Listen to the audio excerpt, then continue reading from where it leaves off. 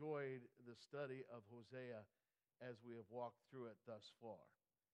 And tonight I want to spread the depth of what we're talking about over tonight and next week. And tonight I'm laying down a foundation to parallel something in the New Testament to bring us to what we're going to be talking about, which is the door of hope, which literally surrounds itself around a place called Achor. And we'll talk about that in a second, but let's read from Hosea chapter 2 and verse 14. It says, "Therefore, behold, I will allure her." That's interesting. I think it's the only time really in the Bible that the word is actually used, and that is allure. It's a very significant word, honestly. It says, "Bring her into the wilderness and speak kindly or gently to her. Then I will give her vineyards from there and the valley of Achor as a door of hope." Now the word, again, Achor in Hebrew means trouble. And I mean dark trouble, not just a little bit, not just frustration. You're talking gloomy trouble here. And it goes on to say, "And she will sing there as in the days of her youth, as in the day that she came up from the land of Egypt. She'll come out in that day that you will call me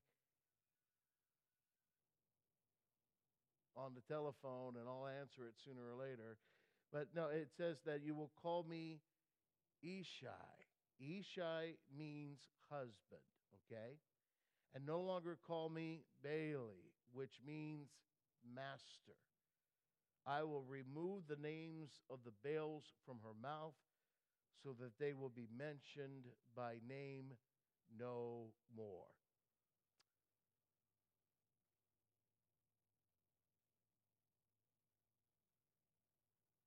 Our sound man is interrupting our sound. Anyways, I want you just to hold those scriptures in mind. We'll be getting back to them and really taking a solid look next week as well. But let's face it, these scriptures, as we've gone through it, and if you've read this little book of Hosea, it's, the language that is used is rough language. And we've seen this, and if this is, if somebody's tuning in and this is your first session for you out of this, what we did is we looked at a woman called Gomer who was the wife of Hosea. She was a temple prostitute. That's the crazy thing. She was immersed in Baal worship, which means Baal, just as again, it means master, but master in the sense that, hey, you're the slave, and you got the slave on and the master. That was the idea that Baal carried with it. Now, what we saw in the weeks past is in the Greek language, it's the word love, but it's the word love that's been distorted. Again, it's been twisted, and it actually is the same love that I would compare that are on the streets today here in our society and world. When the average Westerner, when the average American says the word love, that's what they mean. And the Greek word, again, is eros. It means I want now, and I want for myself. The highest, again, the best, the most beautiful. And therefore, as a result, I reject the less and the least and the ugly. That's basically how we understand love. That was the basis. That spirit ran through Baal. And again, she was a prostitute within the temple, and as a result, lived to herself to become the highest, to become the best, the most beautiful in order to please Baal. You got to please. That's the whole point with eros. It gets into our religion, and we make God in the image of eros. That's exactly what we do. Because we say we must please him. We must be for him, the highest, the best. And what it becomes is a performance. It becomes something that we try to achieve and complete. And as many of our friends would say as well, I hear it all the time. God is too holy to look on sin. I mean, well, okay, absolutely. But that means he's eros. He cannot look at sin. And incidentally, to me, that's one of the biggest miserable mistranslations, misquotations that's ever been on anybody's lips. But that's another thing. God looks on evil, friend. Believe me, he looks on evil. He joined us in it. And he became sin. And again, it's another story. But this was not just as simple. I mean, the people of Israel at this time, it wasn't a simple religion of eros. Because what they had done is that they had mixed the worship of Yahweh, which is the Old Testament name for God, with eros. So they took the beautiful face of God and mixed it and twisted it and distorted it into the image of eros, Baal. Now, again, we have Hosea, who is the great, we've been telling you this, the great image of God. In fact, the name Hosea in the Old Testament was another way of saying Jesus. So Hosea is sent by the Lord. Again, God tells Hosea to go into the temple prostitutes to call this woman to be his wife. And even as God says, you remember, I have entered into the darkness and laid hold upon Israel to become what? My wife. So the story goes, Israel walked away from God again and again and again. But of course, Gomer did the same thing. She was always running off to other lovers. I wished I could tell you this was all about, a sexuality, but it's not. Again, she's trying to please Baal. She's in that entrenched eros aspect. And out of this story comes this book. This is what has, I believe, questioned and confused a lot of people. It's when I read what is here in terms of this, what's going to happen to Gomer. And as I said, it's a raw language. You'll be stripped. You'll be abandoned.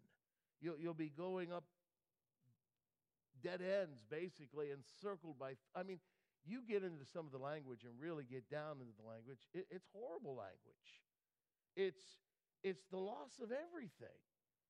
You say, hopeless. It's living in dead ends and in despair. But this is even more confusing.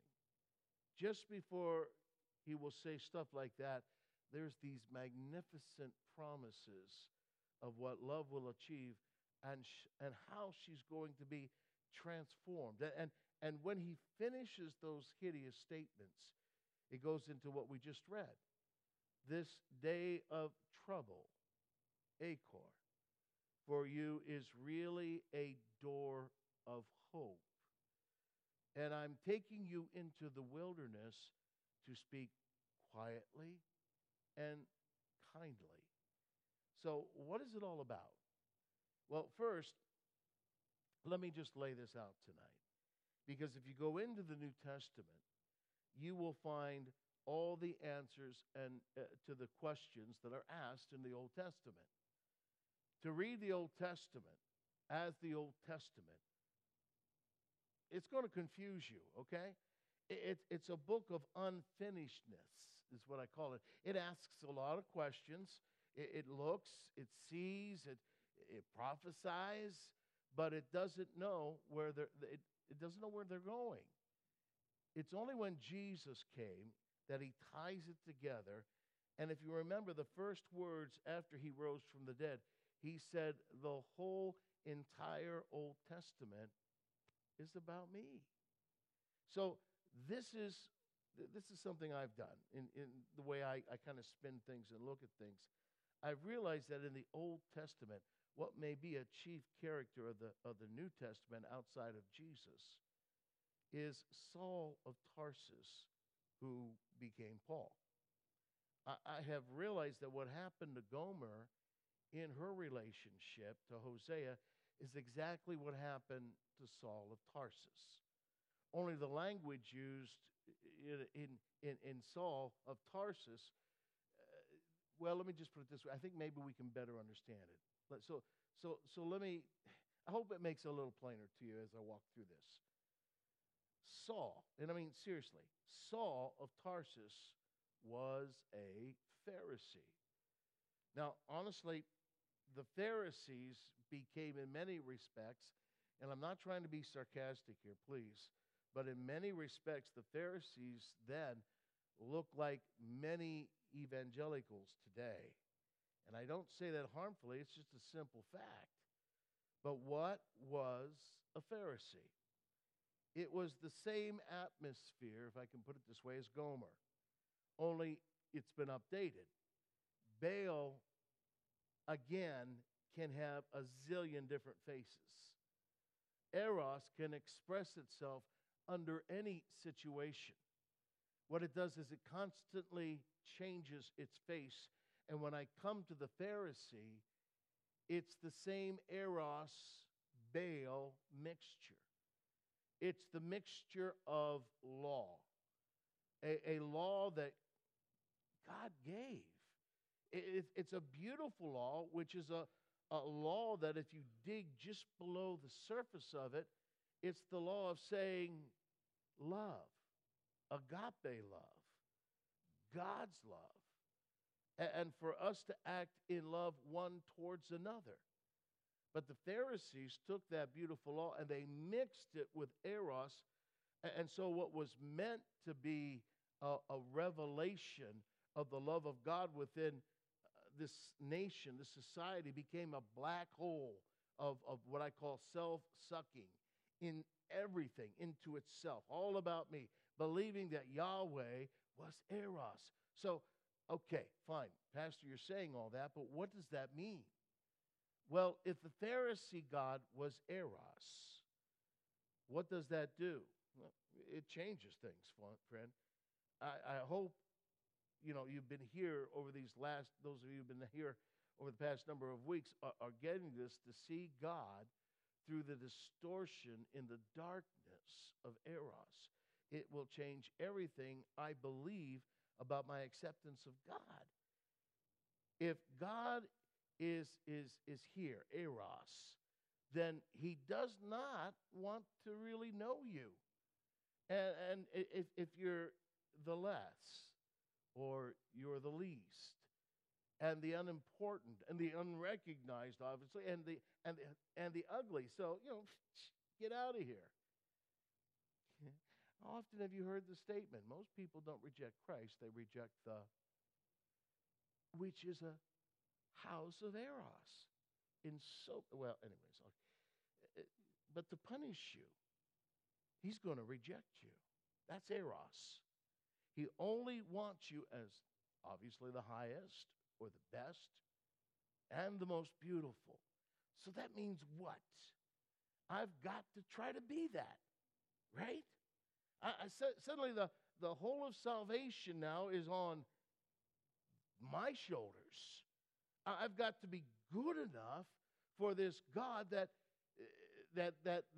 would reject me at the drop of a hat if I mess up or do something wrong.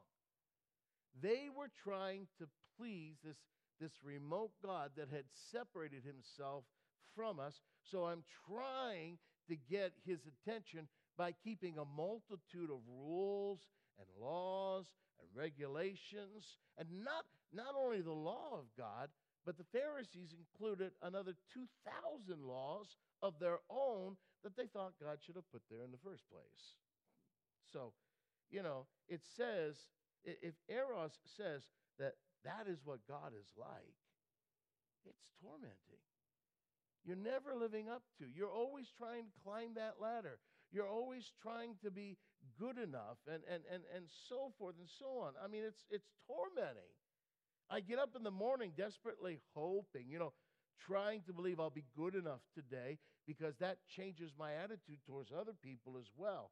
Because if God only wants the highest and he only wants the best and obviously the most beautiful, then if I'm going to please him, I don't want to be around people who are the less, the least, or the ugly. So I become separated.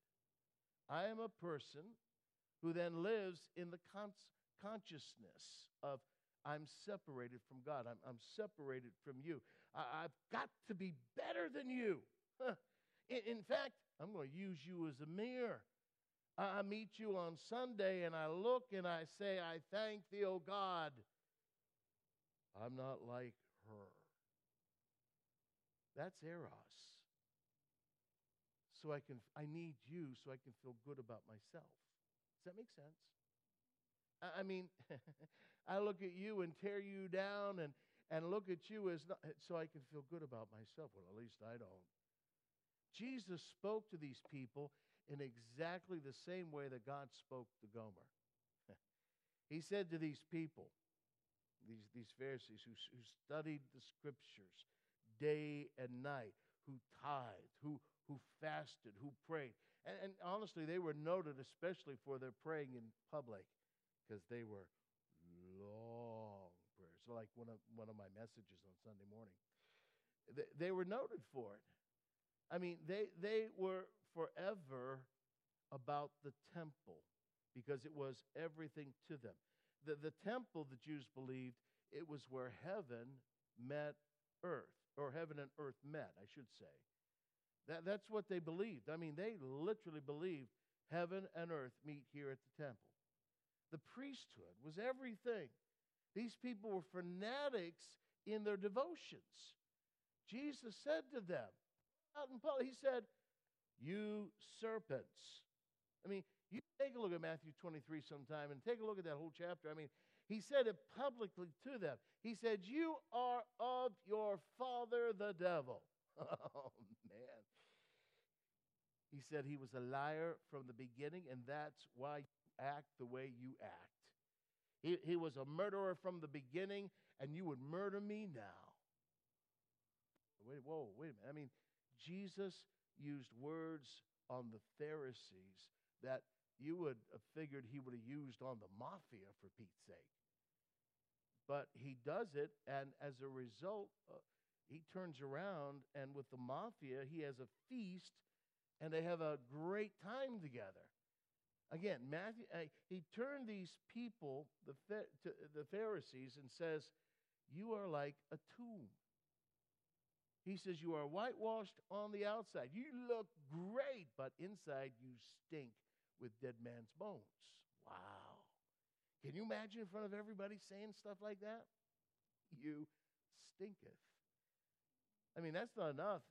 He says with all of that, he says, you are like a nest of snakes and vipers.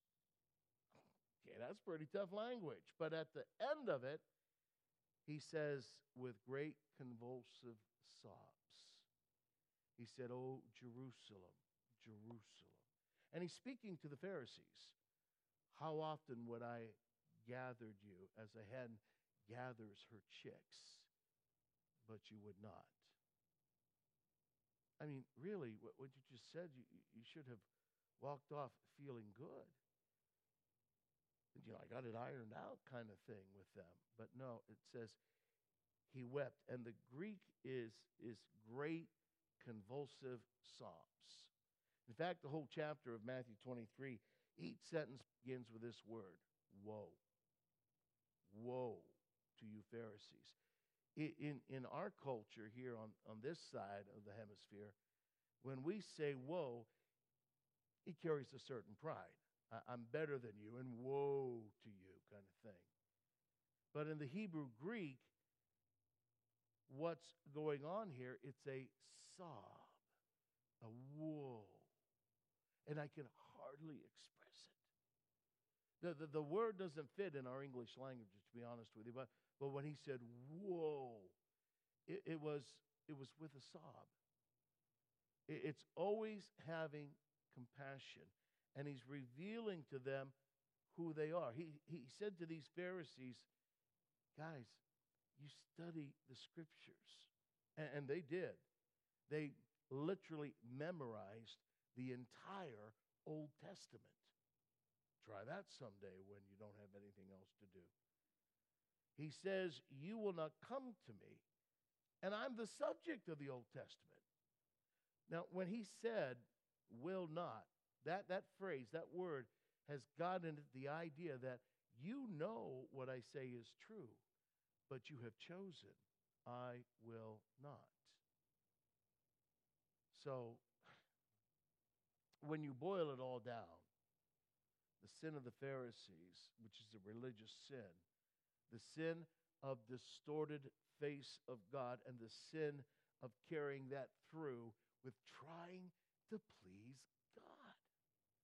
The way I'm one of these days, if I'm here long enough, I'm going to give you a study on the Pharisees. There's 7 sects of them. Each one operated in different ways. There was one Pharisee that would keep his head down and always walk around like this, never be seen where he's walking into, because he didn't want to look upon another woman. It was crazy. There's so many different things along with this line, but again, Jesus was saying concerning that trying to please God, that sin is a greater sin than all the outward sins that you would normally think of as a sin. So he sat down and he ate with tax collectors, which were very close in their crushing of the people as well. But he's hanging around them as well as with the prostitutes and the drunks. He sat down and, again, he ate with them. That's significant because I've told you over and over, especially when it comes to covenant, eating in those days was a mini covenant. He stood in solidarity with them. They said, Jesus, you got the wrong people here. You should be with the Pharisees. They're the holy people. No, he says, not them. He said the prostitutes, the tax collectors, they're going to enter the kingdom of God first. You guys are so far behind. You hardly even know what's going on. I'll say it again. Saul was an outstanding Pharisee. Okay? And I mean, what I've just got done describing to you is bad enough, but he was outstanding. In fact, he might have been in the crowd, actually, of those Pharisees that Jesus said were of the devil. There's a good reason to believe that Saul was in Jerusalem at that time as a student of the great Gamaliel. Years later, when he gives his resume, he said, although I myself have confidence in my flesh, if anyone else has a mind to put their confidence in their flesh, understand, I did more than you. He says, I had total confidence that I, as a Pharisee, was better than anybody else. He said, circumcised, the sacredness of the nation of Israel. Because the way they looked at circumcision is when you're born, you're a part of the human race. But when you're circumcised, you have now become the chosen people of Israel.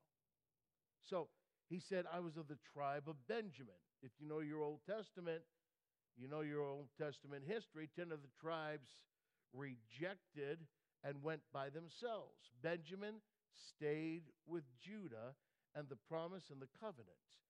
He said, I was a Hebrew of Hebrews. That is, we spoke the sacred language, At our table, my mother was a Hebrew. My father was a Hebrew. We were the sacred people.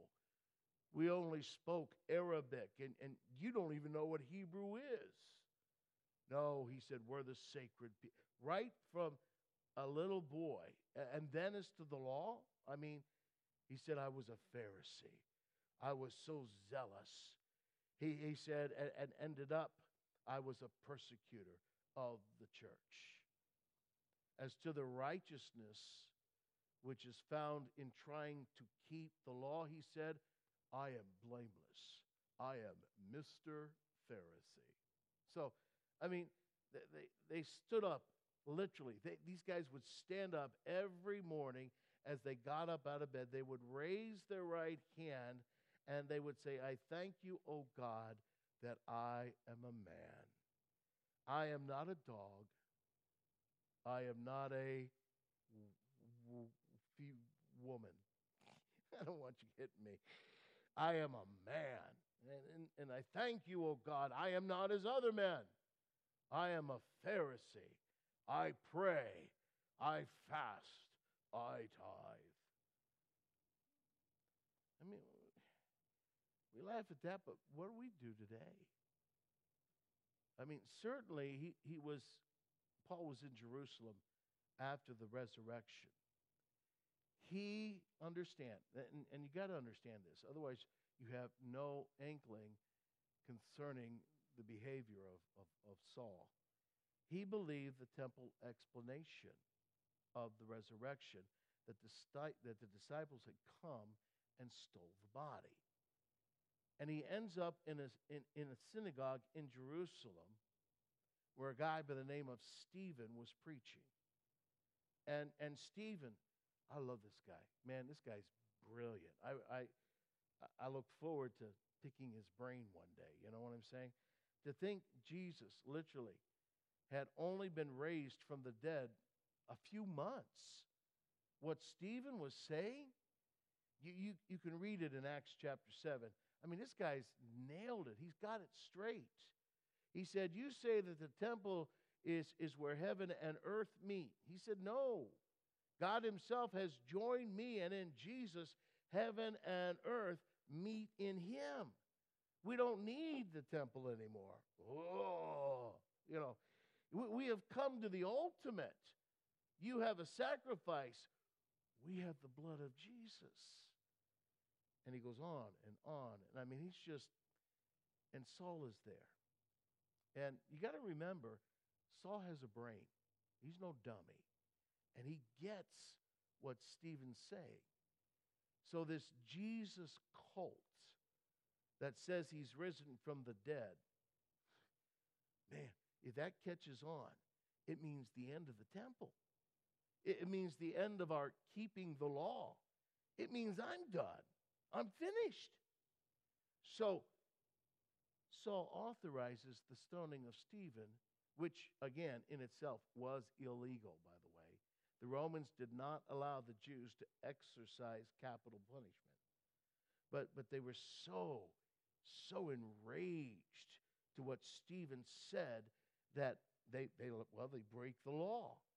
They threw him over a cliff, and then they went and got great stones to stone him. Saul's not going to get his hands dirty with this. So he's the one who said, bring me your clothes. Bring me your clothes. Saul authorized the stoning, and so the men took off their clothes to stone and laid it at the feet of Saul as he watched. In it, you remember Stephen, suddenly his face shone and his hands raised. Remember what he said? He said, I see Jesus what? You're whispering because you're not sure or what? Standing. He was standing at the right. The rest of the New Testament says that Jesus sat at the right hand of God. Now, I can't prove it. All I can do is suggest it, but I suggest it strongly. I believe that he must have gotten up to welcome Stephen home, the very first martyr. And Saul never forgot that. Please understand that. I mean, what are you going to do when you might never forget something, right? He said, it's the end of me and the end of everything I believe.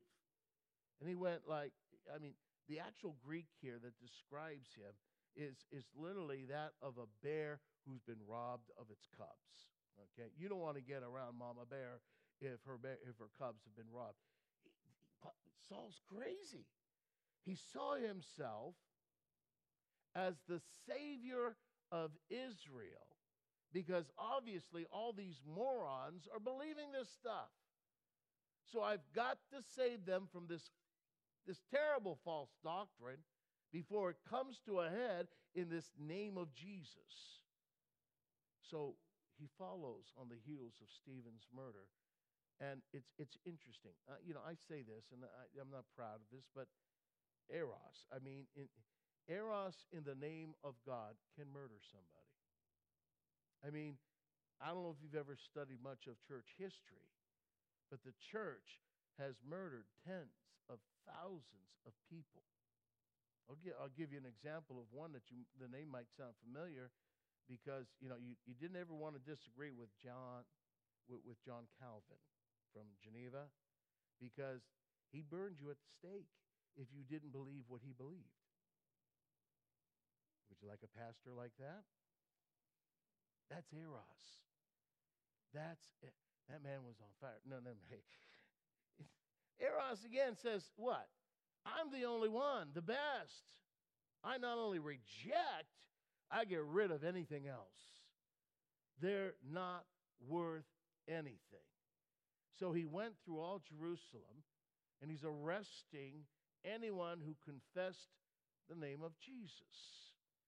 He beat them, okay? He beat them in the synagogue with the stripes, as they called them, pieces of iron, pieces of stone, and lashing their bodies, saying, you deny Jesus rose from the dead. Deny it. Deny that Jesus rose from the dead. And they wouldn't. That didn't leave Saul. All this is sticking with him. He remembered Stephen. He remembered every word said. He remembered what happened when they stoned him. And now these believers, they're willing to take a beating and still not deny Jesus. It stuck with him, goading him. This Jesus. It's all going, I don't want to talk about it. It's getting to me like goads that push a rebellious cattle. And always asking the question, suppose they're right. But he shut his ears. He was fueled by a fear of losing everything that was in his life. And so he ran from Jesus to his lovers, like Hosea and Gomer every time. He showed his love. She ran away to her lovers. He sees something. But this is so other than what I am. He sees them and what their behavior and what's coming from them.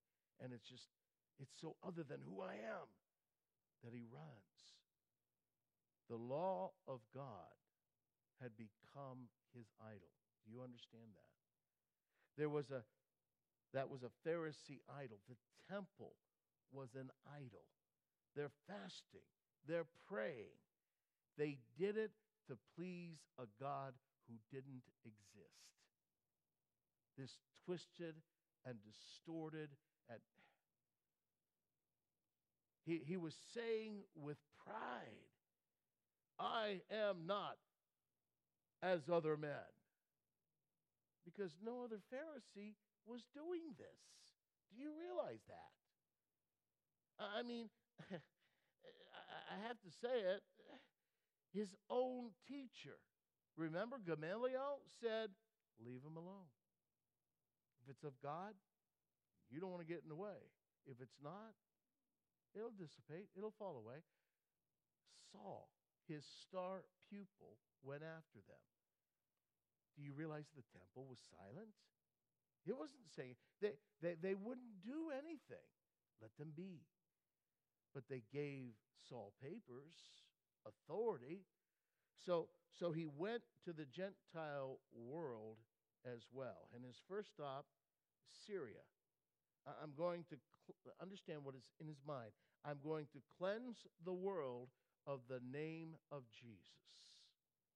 So on the road to Syria, Damascus to be more specific, suddenly, I like suddenlies. It's a light that's brighter than the sun. That's bright. And this is the point. And as you look at this, within that light that you couldn't look at, there was a human. There was a human being, a man standing in the light. There was a voice that wrapped itself around him. Saul, Saul.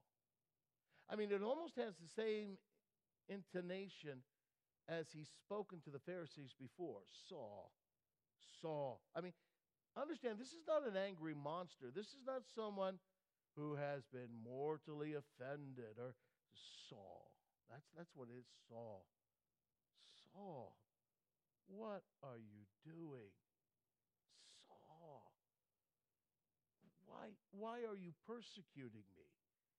Now, put yourself in his shoes, if that's possible. He's the Savior of Israel, right? That's the way Saul sees himself.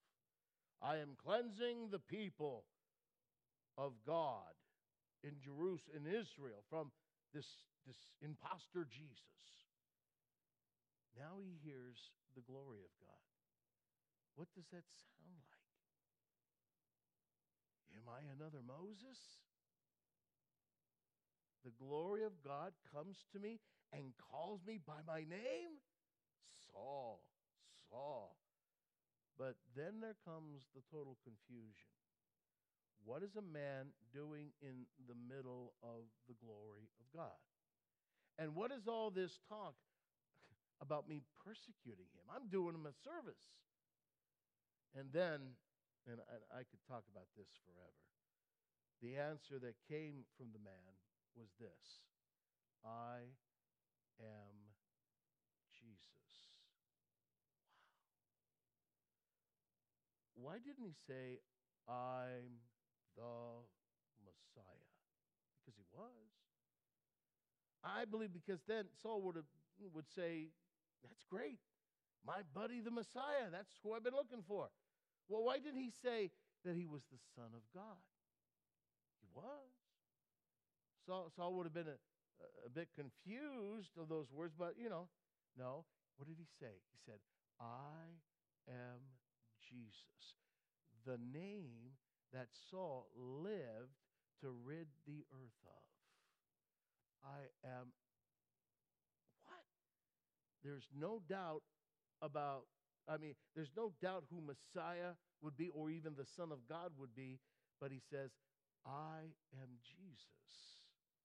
I am Jesus, the one that he was brutally persecuting anyone who named that name.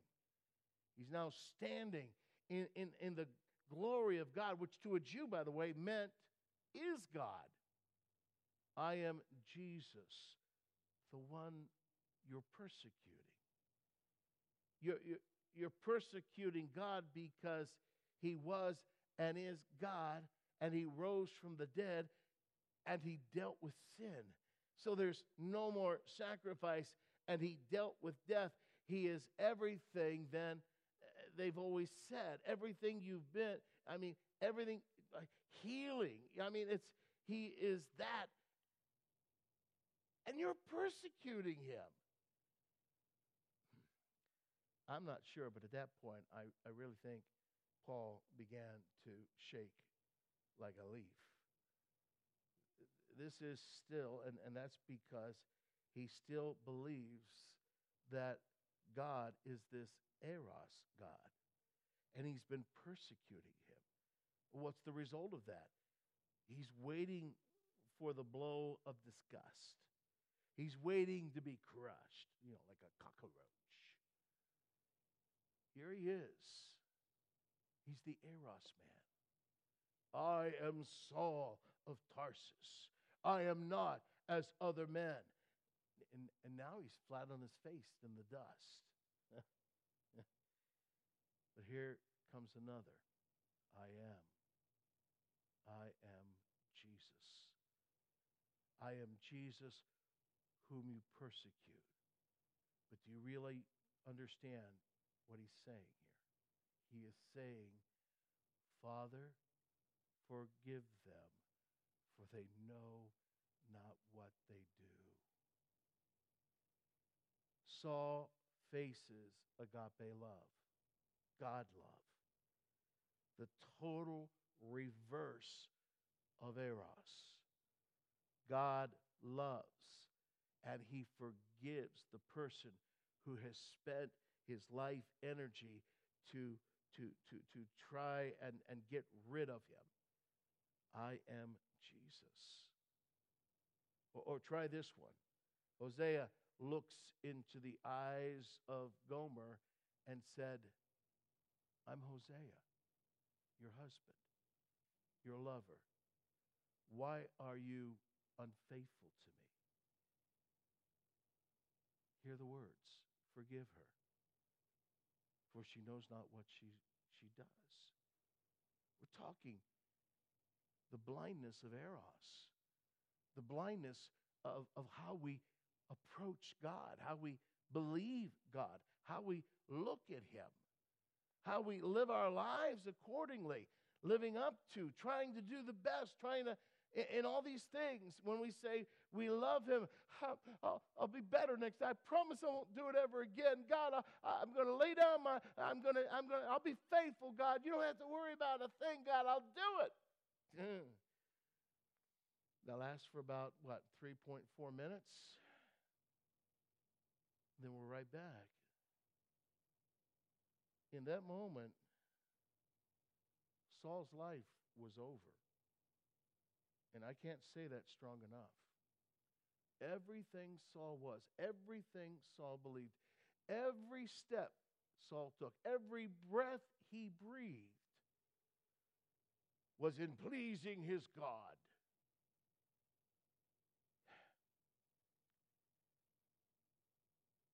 You know, I read the epistle of Colossians this morning again, and it talks about pleasing God. How do you please God?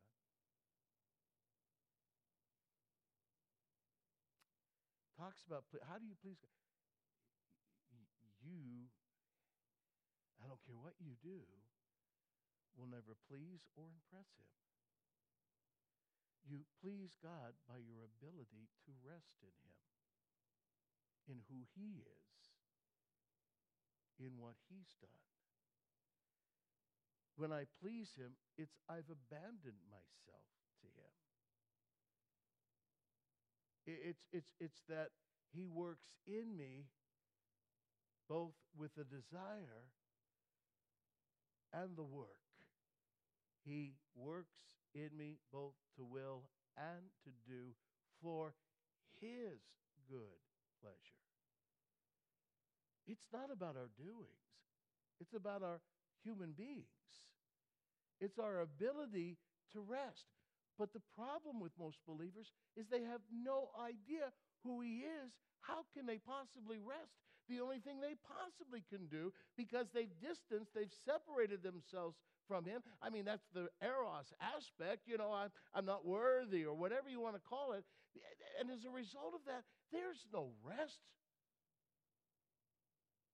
There's struggle. There's terror.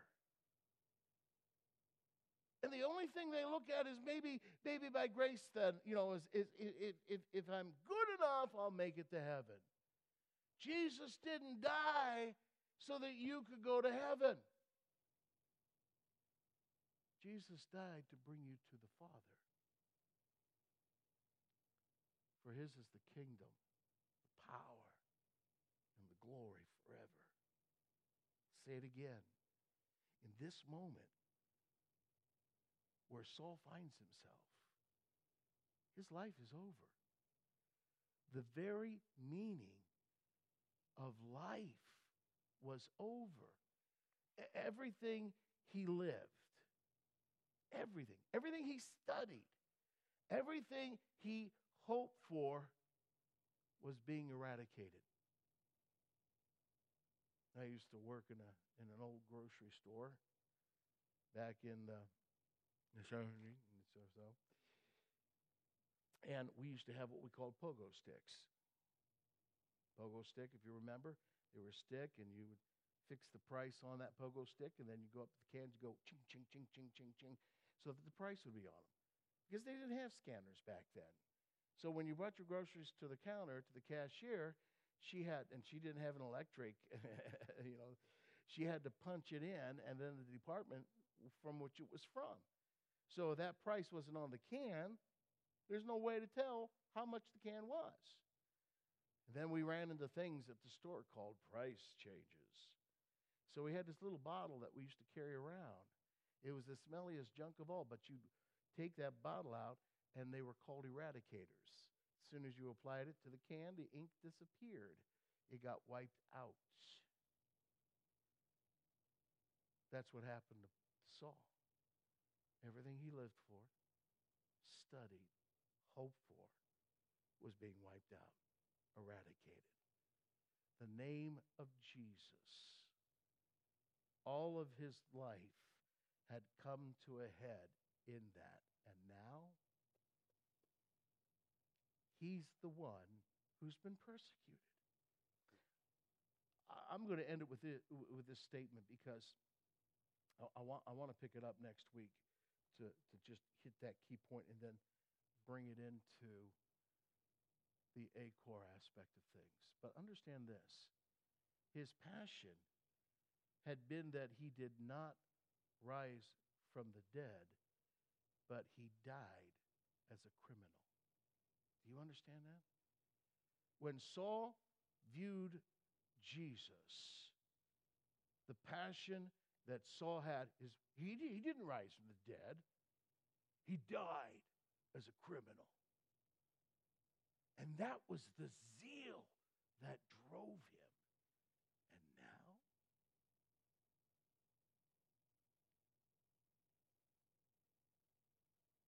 pretty messed up.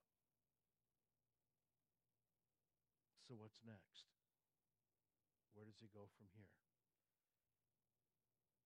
Paralleling. You've got Saul and you've got Gomer. Same hearts. I want to be careful, because otherwise I'm going to take off on some things. But can I just say it to us again? When I look at the Pharisees, and kudos for the Pharisees. Do you realize that the Pharisees are the ones that are credited with keeping the Holy Scripture during their time of captivity? Otherwise it would have been lost. I mean, they're the ones that actually bring it forward. But then there came that pride and that eros God that they, I said it before, it changes faces. It adapts to every situation and circumstance. I was sitting down this afternoon with a old youth pastor of this house. Some of you might remember Steve Husky. And we were talking about this very thing. And I come back to it, and I say, because we both look at the house, we both look at the church, and we see a lack of depth, a lack of commitment, a lack of hunger, a lack of growing, a lack of many different things when it comes to the heart of God's people.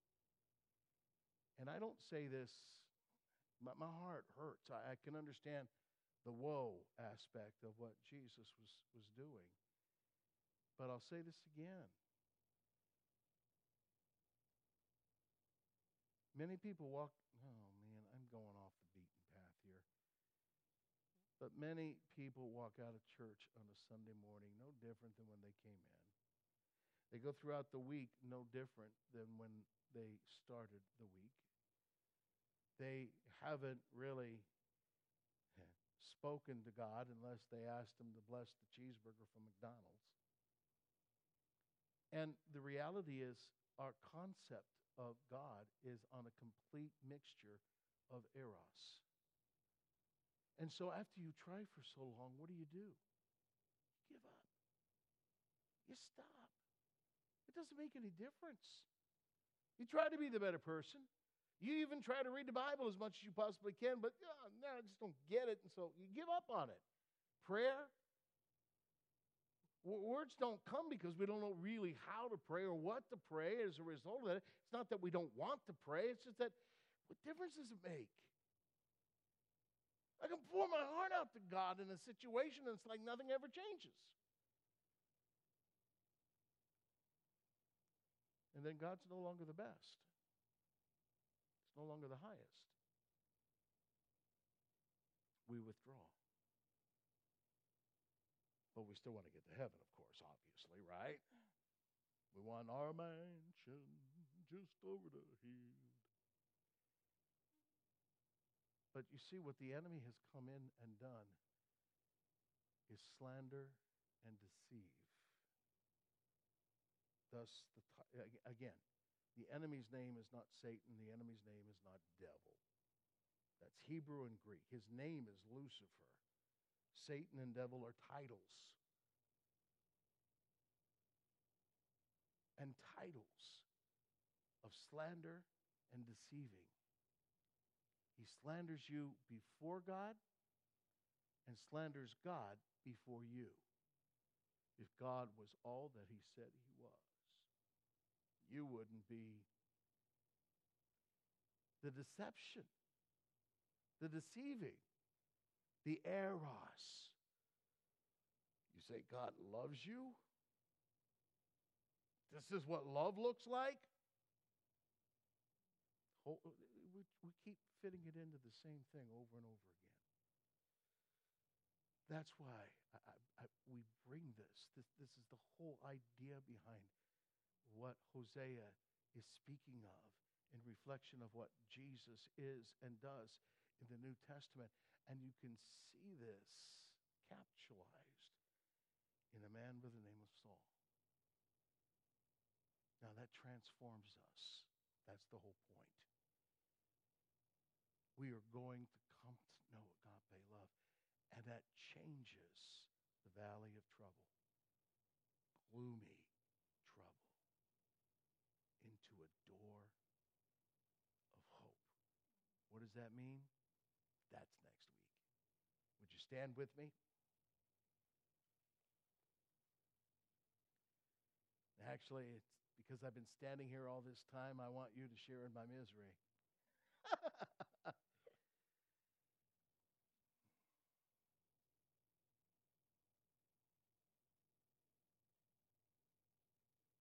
Part of my prayer time is asking God to show me his heart. And I share that because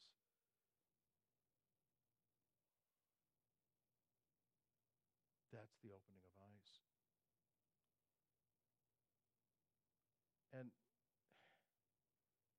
I've shared with you before how many years ago he showed himself to me in a way that I would worship him, would be as my teacher.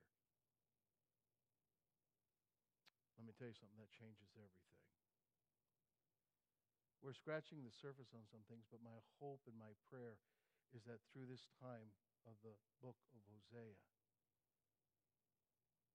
that you see differently than you've seen before, which changes everything.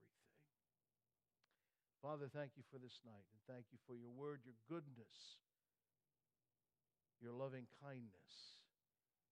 Surely goodness and loving kindness will relentlessly pursue me all the days of my life. Be blessed, Lord. I pray again that your promises would be upon them as you bless them, favor them, and assure them. In Jesus' name. And everybody said, amen. Amen. God bless you. These altars are open. You're welcome to find a place of prayer, but do me a favor before you get out of here. Turn to somebody and tell them, you are the best.